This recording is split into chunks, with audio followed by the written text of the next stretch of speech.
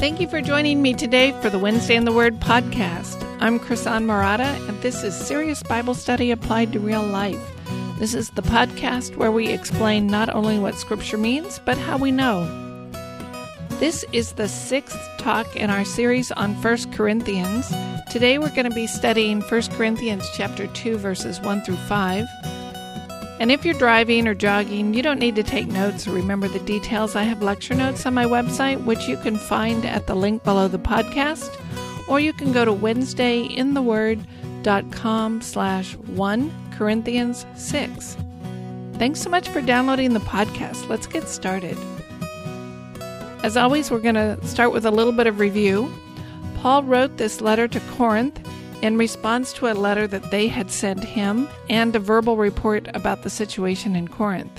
And we're in the middle of a discussion that began in chapter 1 and runs through the end of chapter 4.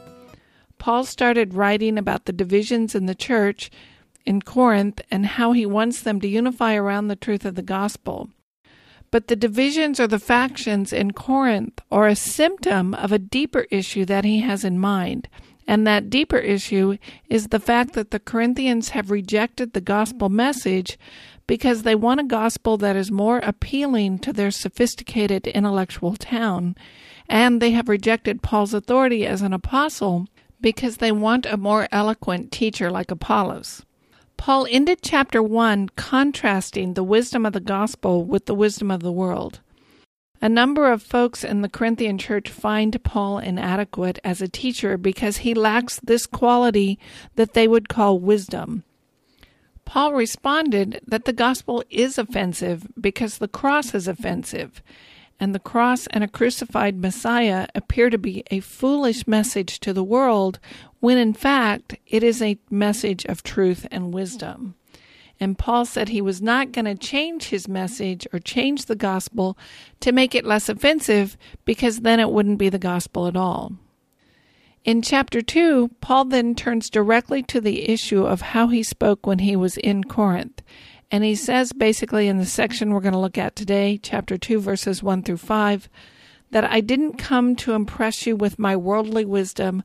I came to teach you wisdom from God. So let's read the passage. This is 1 Corinthians chapter 2, verses 1 through 5, and I'm reading from the New American Standard Version. And when I came to you, brethren, I did not come with superiority of speech or of wisdom, proclaiming to you the testimony of God. For I determined to know nothing among you except Jesus Christ and Him crucified. I was with you in weakness and in fear and in much trembling, and my message and my preaching were not in persuasive words of wisdom, but in demonstration of the Spirit and of power, so that your faith would not rest on the wisdom of men, but on the power of God. So Paul is speaking about the year and a half he was living and teaching in Corinth. You'll recall, as recorded in Acts 18, that Paul went to Corinth. He intended to stay a short time, but he had a vision from God telling him to stay longer, and he ended up living and working and teaching among them for about a year and a half. Now the Corinthians are looking back on the time Paul spent with them and how he taught them, and now they find him embarrassing and lacking wisdom. Look at 2:1 again. And when I came to you, brethren, I did not come with superiority of speech or of wisdom, proclaiming to you the testimony of God. That superiority of speech or of wisdom, you could translate that preeminence of speech or of wisdom. I think what Paul is talking about here is a teaching style that is more than just flowery speech. What the Corinthians want from Paul is not just a little more style and panache. They want him to speak in a way that the world around them would consider wise. They want him to win the admiration of the powerful and important people, and they don't want to be embarrassed by him. They want him to speak in such a way that the elite, sophisticated people of the town will say, now there's a great speaker, that's a great guy. And you'll remember that at this point in Greek culture, the Greeks admired people who could debate any side of an argument and win. Rhetoric was in, and those who could professionally argue were admired. We talked about this in our early lectures, but just to remind you, in Greek history, there was a very influential group called the Sophists. Their name comes from the Greek word for wisdom, which is Sophia. The Sophists were around a long time in Greek history. They were the philosophers and teachers of the day who were skilled in rhetoric and debate. They prided themselves on their ability to take any side of an argument and win the debate. In some ways, you could compare them to our modern lawyers. They were hired by others to win their case, so they were a kind of lawyer. They were debaters, professional debaters, and they boasted that they could make the worse appear to be better. Now, many people looked on the Sophists with some contempt because they had this kind of have-mouth, will-argue mentality, and like lawyers, in various times they were regarded with great favor and high regard, and at other times they were regarded with contempt. At the point Paul is writing, they are in favor. Their skilled rhetoric and debate was the fashion, and what people liked about them was their skill in speaking and their ability to persuade others. And this is the kind of thing the Corinthians are asking of Paul. They want him to be more like the Sophists, more sophisticated, more eloquent, more persuasive in his speech. And Paul is saying, I didn't come with that kind of superiority of speech or wisdom. Seeking that kind of preeminence in speech was not my purpose. Now, I don't think Paul is saying that the gospel is foolish. Paul is not saying the gospel message was foolish, and he does not mean that he did not care whether his message was wise or not. I think he sees the gospel as profound wisdom and profoundly true, such that a truly wise person would recognize it as true and the foolish ignore it. That was part of his point at the end of chapter 1. Here he's saying his goal was never to be a great debater in the way Greek culture expected debate. He didn't try and failed to win the rhetorical stage because he wasn't interested in engaging the culture in the way the Corinthians want him to and competing on those terms. That kind of rhetorical contest was not even on his radar. Paul was not interested in winning the crowd by the attractiveness of his speech or the sophistry of his speech from a worldly perspective. As he argued in chapter 1, the world, by its very rebellious nature, is going to find the message of the gospel foolish, and that's not going to change no matter how you say it. If you preach the gospel, you will not be seen as wise or profound by the world, and they will find it foolish and uninteresting. As we talked about in the last podcast, the real gospel is going to offend the world, and to change it so that they like it is to change the message itself so that it is no longer the gospel.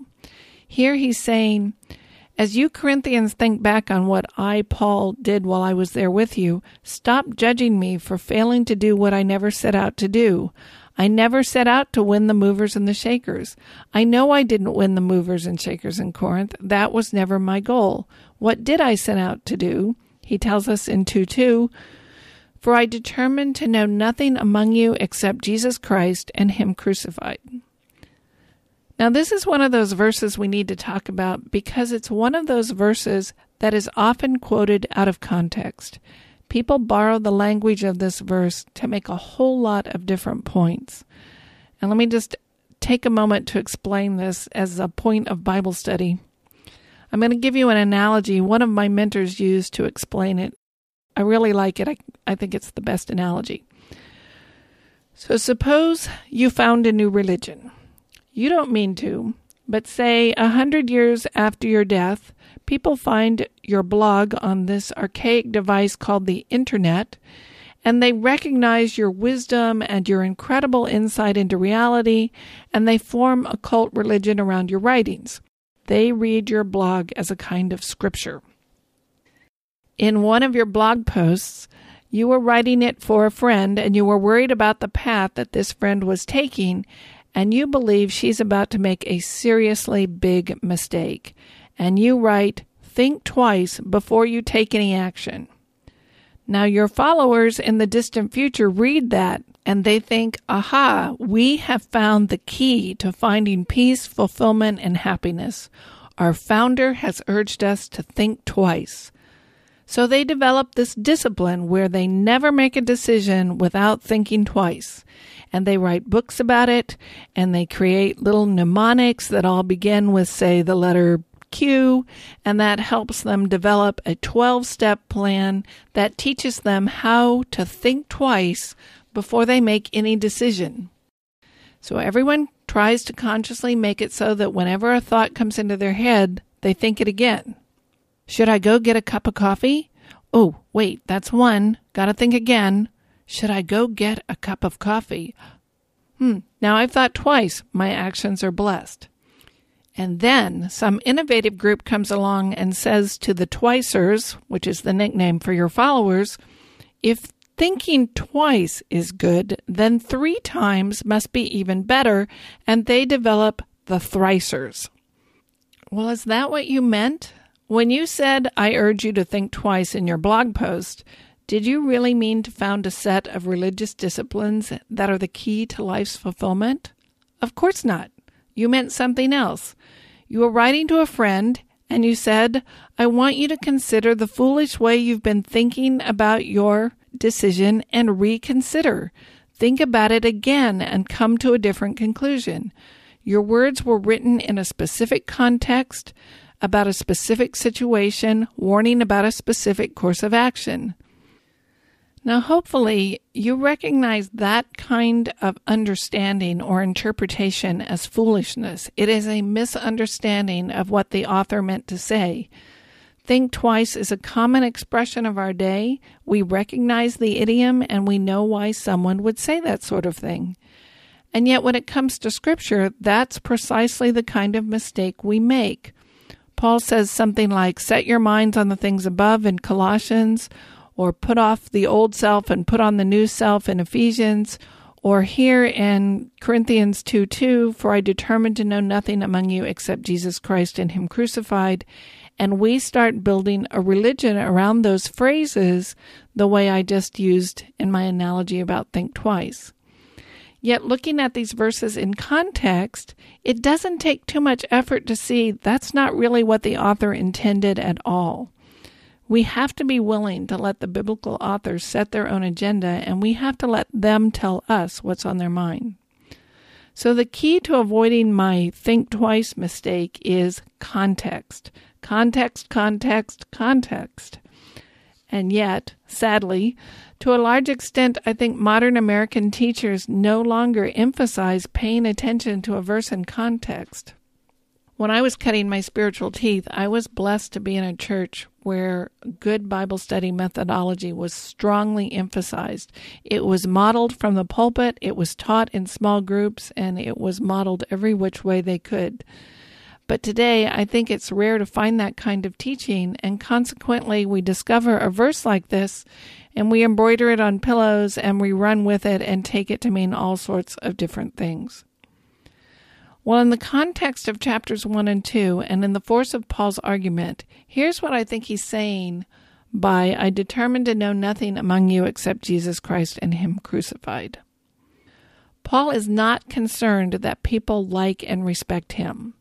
Paul is concerned that people don't miss the truth of the gospel. The gospel is a message from the author and creator of the universe about how to find life. And Paul has claimed that he is one of the people that God chose to reveal this message to. So to reject Paul is to reject the truth about how to find life. And he's saying, look, I, Paul, didn't bring Aristotle, Plato, and Seneca into the picture to dazzle you with my educational and intellectual prowess. I just told you the truth. I gave you the straight, unadorned truth about the gospel of Jesus Christ. Now, one of the ways I've heard people quote this verse, 1 Corinthians 2:2, is to claim that Paul is saying he deliberately chose to ignore theology. So they would say, oh, what Paul's saying here is he chose not to talk about the complicated issues of theology or anything that might be controversial or might be divisive. He preached only the plain vanilla gospel that Jesus Christ died for your sins.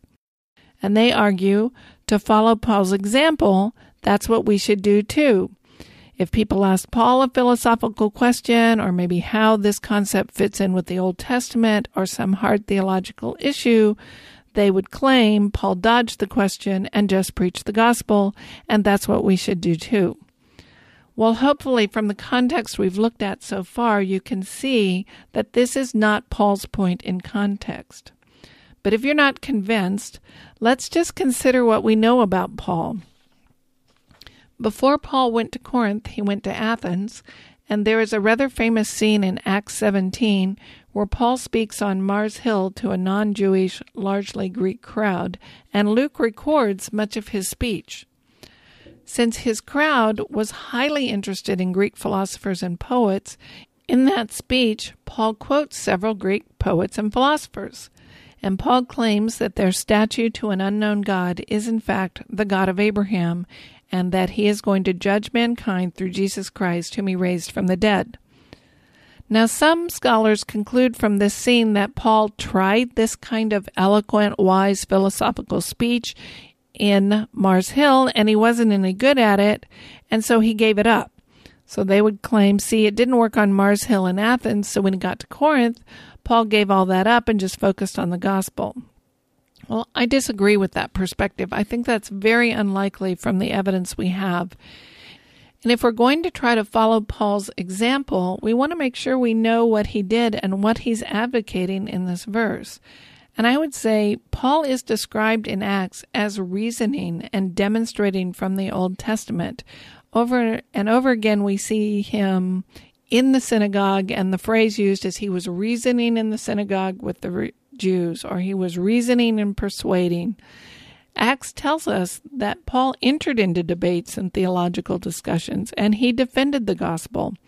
We know that he reasoned and debated in the synagogues, and we know that he defended the idea that Jesus of Nazareth is the Christ. And we know that he argued and debated using the Old Testament. We have examples of it in Acts, and we have examples of it in the letters he wrote. So our understanding of what he's saying in 1 Corinthians 2:2 has to fit with that evidence, and it seems to me we have a lot of evidence that he did reason and debate. And second, more importantly, this verse has a context. We have to ask the question, what is he contrasting this with? So this is what he did. What's he contrasting it with? And I think it's what he just said in verse 1. I did not seek to be preeminent in speech or wisdom, verse 1. Instead, I did this thing that I'm describing in verse 2.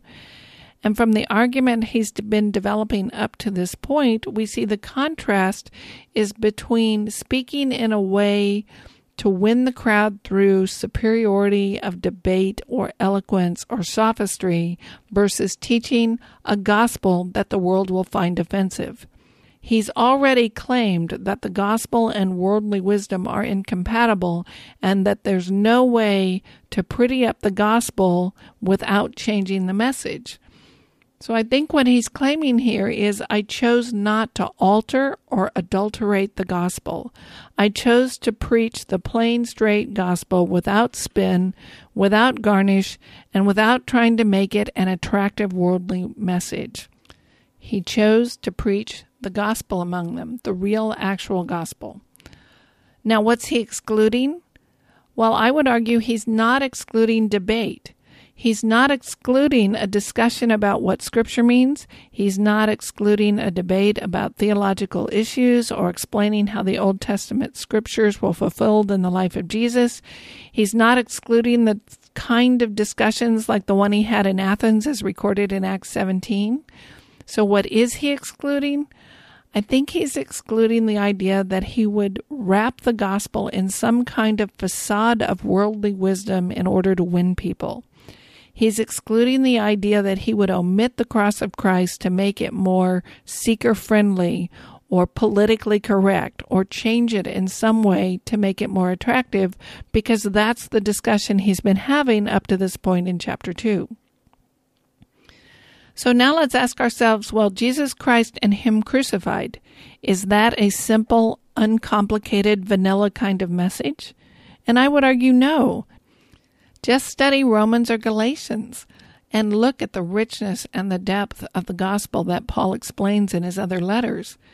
The gospel is a rich, deep theology that has far-reaching implications into our lives.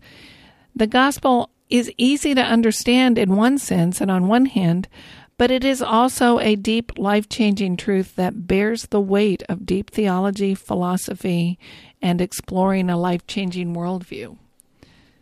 But the gospel of Jesus Christ and Him crucified is not one the Jews of Paul's day were expecting. They knew a Messiah was coming, and He was going to judge the world and right all the wrongs and put an end to evil, but they thought He would do it through the political overthrow of Rome and the physical reestablishment of the throne of David. But as we've learned through the New Testament, Jesus had a bigger enemy to defeat. Instead of just conquering Rome or any political, geographical oppressor, He conquered death. And He conquered death by dying. He conquered guilt and sin by dying on the cross and being resurrected. And He is our Savior because what we really need is saving from our sins more than we need saving from our current political circumstances. The biggest problem we human beings have is that one day we're going to stand before God as our judge, and we're going to be found guilty and condemned. The only way to escape that judgment is through the cross of Jesus Christ. Jesus paid the price for our sins so that we might be forgiven and redeemed. But the cross is not the end of the story. After Jesus died on the cross, God resurrected Him to prove that, yes, Jesus was indeed the Messiah, and to prove that Jesus had conquered death and that those who trust Him will be saved and rescued from death as well. And Jesus is coming back in judgment to conquer death once and for all, to right all wrongs, to gather His people, and to establish the rule of God over a new creation. That's the gospel. That is a theologically rich message, and I don't think Paul would ever deny that. Rather, he knows that a message centered on the cross of Christ doesn't sell well. It's offensive to both the Jews and the Greeks. If we were to look honestly at the role Paul played in the history of the world, Paul is, in fact, one of the most influential teachers and theologians to ever exist. But still, even today, he doesn't get the reputation of being a profound and wise thinker because the world is still looking for something else. And if Paul were here today, I think he'd say, yes, that's right. That's how people are going to see me, and that's okay, because my goal was to preach the one true gospel. Then Paul talks about another aspect of how he spoke when he was with them. Let's go on to 2:3. I was with you in weakness and in fear and in much trembling. He's saying, furthermore, I did not expect to win converts through the overwhelming force of my charismatic personality and the fact that I'm such a strong hipster together person. I'm not the kind of guy that people are going to say, wow, what a strong, powerful hipster guy that everyone notices when he walks into the room. Paul's saying, look, I'm not that kind of person. The job that I do is challenging for me. I'm nervous and afraid. Sometimes I feel inadequate, and sometimes I don't think I'm up to the challenge. Remember in Acts 18, Paul had a vision while he was in Corinth. This is Acts 18, verses 9 and 10. And the Lord said to Paul in the night by a vision, do not be afraid any longer, but go on speaking, and do not be silent, for I am with you, and no man will attack you in order to harm you, for I have many people in this city. Notice the Lord begins this with, do not be afraid any longer. That implies that Paul was afraid. And part of the implication of these verses is that Paul needed encouragement to continue. And I think Paul's referring to that kind of thing right here. I was with you in weakness and in fear and in much trembling. He's saying, I'm aware that I'm not such a tower of strength and charisma that I could win everyone over to my side by sheer raw talent.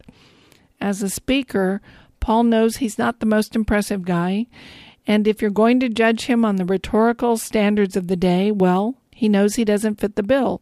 He feels inadequate, he needs encouragement, and on top of that, he knows he's preaching a message that's offensive. So why should anyone listen to Paul? His message is offensive and he's not the best speaker. Why should you listen to him? Well, he tells us in 4 and 5.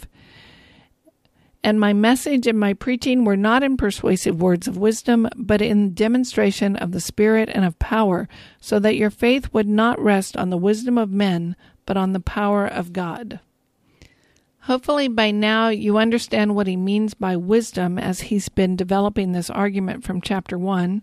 But let me remind you, Paul is not saying that his message was irrational. He's not saying that the gospel is not well defended or thought out. He's not saying that he didn't take time to think through his presentation or defend it from Scripture. The issue in these chapters is the charismatic, dynamic message that the world finds attractive. And Paul's saying, I didn't want you to believe because I'm such an impressive speaker. I wanted you to believe the message because it's true and because God confirmed that it's true through this miraculous signs. So you Corinthians prefer intellectual brilliance over miracles, but your desire for worldly wisdom is immature. You want to be associated with someone who's impressive, but look what you're giving up to gain that. You're giving up the truth to appear impressive to a certain type of people. And Paul's been arguing that he didn't adapt or adulterate the gospel to make it wise in the world's eyes, or as we might say today, to make it more seeker-friendly or more politically correct. Instead, he spoke in the demonstration of the Spirit and of power. Now let's think about what he means by that. And I'd like to visit some other passages that illustrate what I think Paul is talking about. In 2 Corinthians, there's a point where Paul gets more blunt, and he tells the Corinthians this. This is 2 Corinthians 12, 11 and 12. I have become foolish. You yourselves compelled me. Actually, I should have been commended by you, for in no respect was I inferior to the most eminent apostles, even though I am a nobody. The signs of a true apostle were performed among you with all perseverance by signs and wonders and miracles. There he's saying, you don't have any reason to question the authority of my message. You've seen the signs and the wonders that confirmed I'm an apostle. If you have any reason to doubt that I was chosen as an apostle, think again. Remember, you saw the signs and the miracles. You saw the power of God at work in my message, and the signs that accompanied my message. That's the demonstration of the Spirit and the power. Then this is Romans 15, verses 18 and 19. For I will not presume to speak of anything except what Christ has accomplished through me, resulting in the obedience of the Gentiles by word and deed, in the power of signs and wonders, in the power of the Spirit, so that from Jerusalem and round about as far as Illyricum I have fully preached the gospel of Christ. Here again, Paul's saying that powers, signs, and wonders accompany his teaching. When he speaks, Paul, God confirms that Paul's message is true and accurate with miraculous signs. So God confirms that Paul is an authoritative spokesman for Jesus Christ by these miracles. That's the power of God at work behind his message. So he's saying, I am not flashy or persuasive in a worldly kind of way because I want you to be confident that you're believing because the power of God is at work behind this message, not great rhetoric and sophisticated debate. Here's another one, Hebrews 2, verses 2 through 4. For if the word spoken through angels proved unalterable and every transgression and disobedience received a just penalty, how will we escape if we neglect so great a salvation? After it was at first spoken through the Lord, it was confirmed to us by those who heard, God also testifying with them, both by signs and wonders, and by various miracles, and by gifts of the Holy Spirit according to his will. So the author of Hebrews is saying, clearly God was giving gifts of the Spirit and doing signs and wonders in order to verify that the message of the apostles was indeed true. Now, it's not just the signs and wonders, it's also the integrity of the message. Paul can say, look at the Scripture. Doesn't the gospel fit with the Old Testament? Doesn't this fit with the words of Jesus? Isn't my message accompanied by the power of God that demonstrates and verifies this is the one true gospel? So it's the whole package. So his answer of Why should you find my message persuasive? Well, it's not because of my worldly wisdom. It's not because of my raw, sheer natural talent or my charisma. It's not because I'm so smart or not because I'm a philosophical, intellectual giant. You should find my message persuasive because God has demonstrated the truth of my message through signs and the work of His Spirit. So why should you listen to me, Paul? Because I'm a messenger of Jesus Christ. Jesus chose me and commissioned me to speak for Him. He taught me. He revealed His message and His truth to me. And I'm an apostle of Jesus Christ that God has verified through miracles and signs. And notice his conclusion, so that your faith would not rest on the wisdom of men, but on the power of God, in 2:5. That verse ought to give us great confidence. Our faith is not dependent on a flashy argument or rhetorical flair or a charismatic speaker.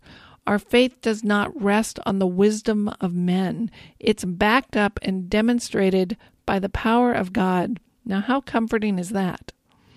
Christianity makes a very bold claim that it is a religion that it was not created by mankind, rather it was revealed to mankind by God Himself.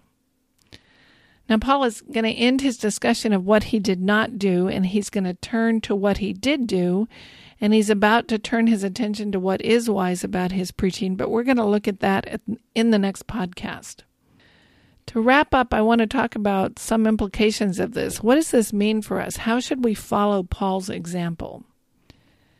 Well, this one we've already talked about a bit, but I want to reiterate it.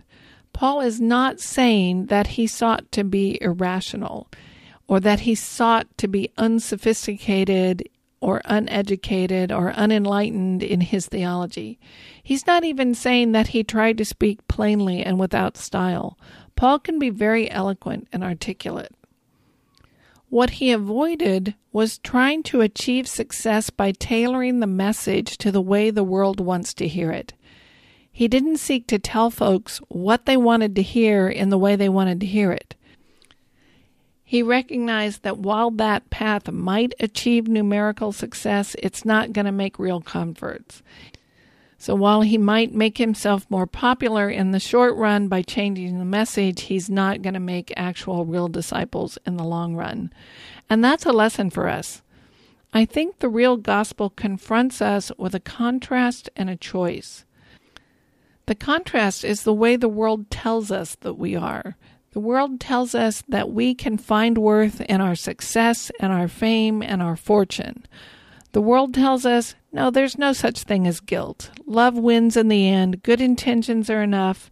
We're all fine as long as we don't hurt anyone else and our good deeds outweigh our bad deeds. And the gospel says that's a lie.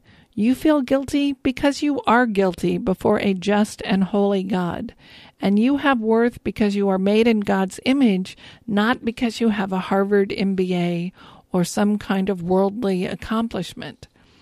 So there's this contrast between the way the world says things are and the way God says they are. And that leaves us with a choice. Who do I trust? Who do I believe? Do I believe what worldly wisdom tells me is true? Or do I believe what the Bible tells me is true? Do I believe God and His promises and His view of me and my sinful state? Do I believe Jesus was who He said He was and can do for me what He promised to do, or not?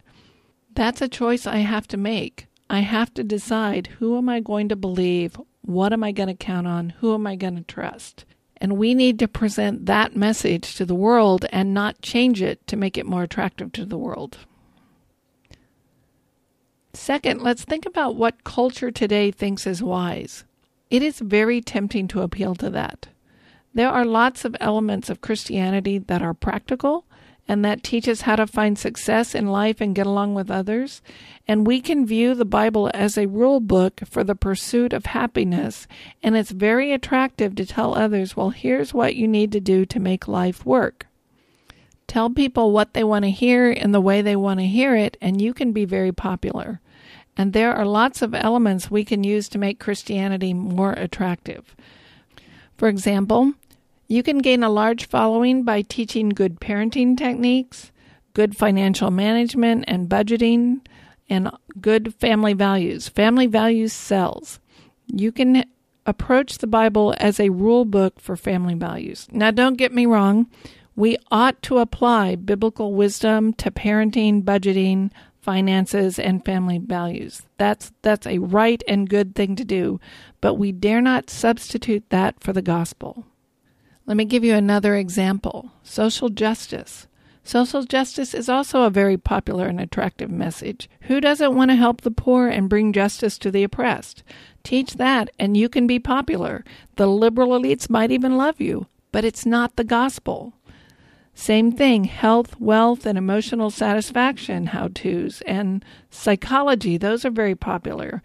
And you can tailor your message to create a warm, fuzzy community and be so seeker-friendly that you never confront seekers with the issue of Christ crucified.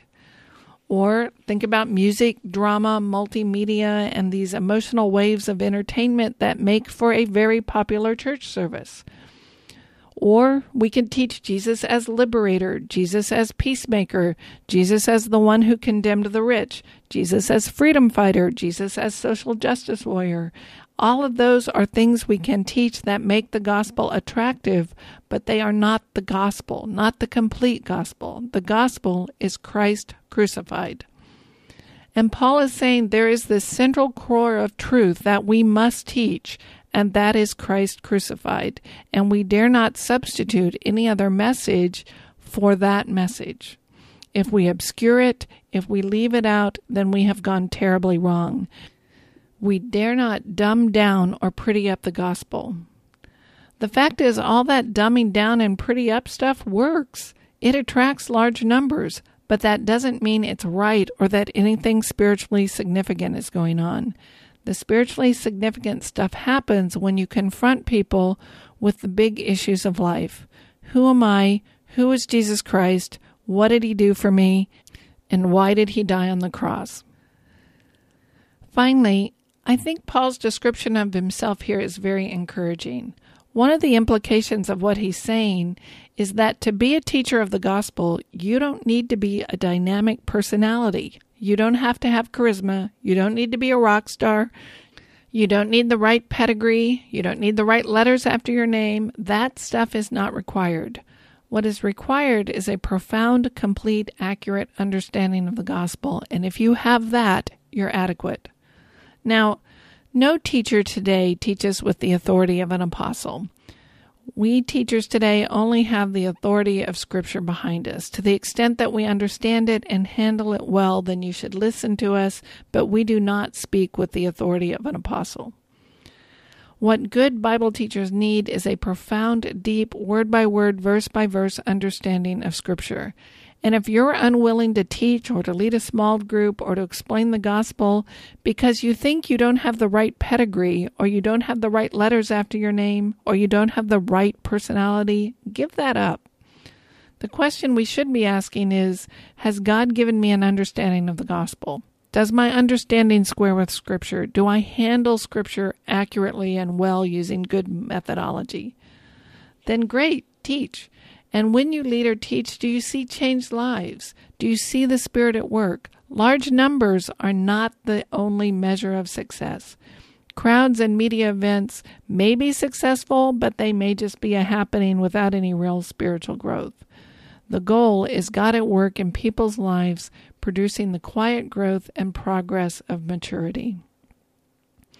And I have found that this kind of teaching style or presentation is one of the biggest impediments to training new Bible teachers, especially women. New teachers seem to be deathly afraid that they're just not good enough, and usually what they mean by not good enough is their presentation skills are lacking.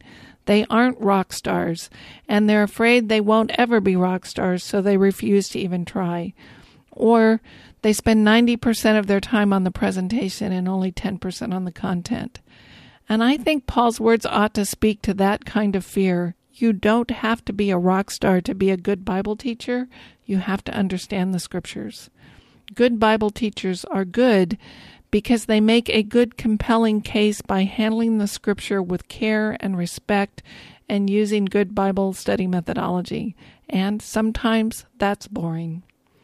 But like Paul, our goal should not be to impress others with our worldly wisdom or our charismatic personalities, but rather to teach wisdom from God, to teach the gospel of Jesus Christ and Him crucified. Thank you for listening to Wednesday in the Word. I'm Krisan Murata, and my mission is to explain not only what a passage means, but how I reach those conclusions. If you've been blessed by this podcast, please leave a positive review on iTunes or Apple Podcasts or your favorite podcast platform. It really does help people find the podcast. And please tell your friends about this podcast, especially what you've learned. Grab them for a cup of coffee and say, hey, guess what I learned today? It's really easy to subscribe. Just go to WednesdayInTheWord.com and click on subscribe to this podcast, and it will show you how. Our theme music is graciously provided by my friend and favorite musician, Reggie Coates of heartfeltmusic.org. I invite you to check out his music and CDs. Thank you for joining me today. I'm Krisan Murata, and I'll see you next week at Wednesday in the Word.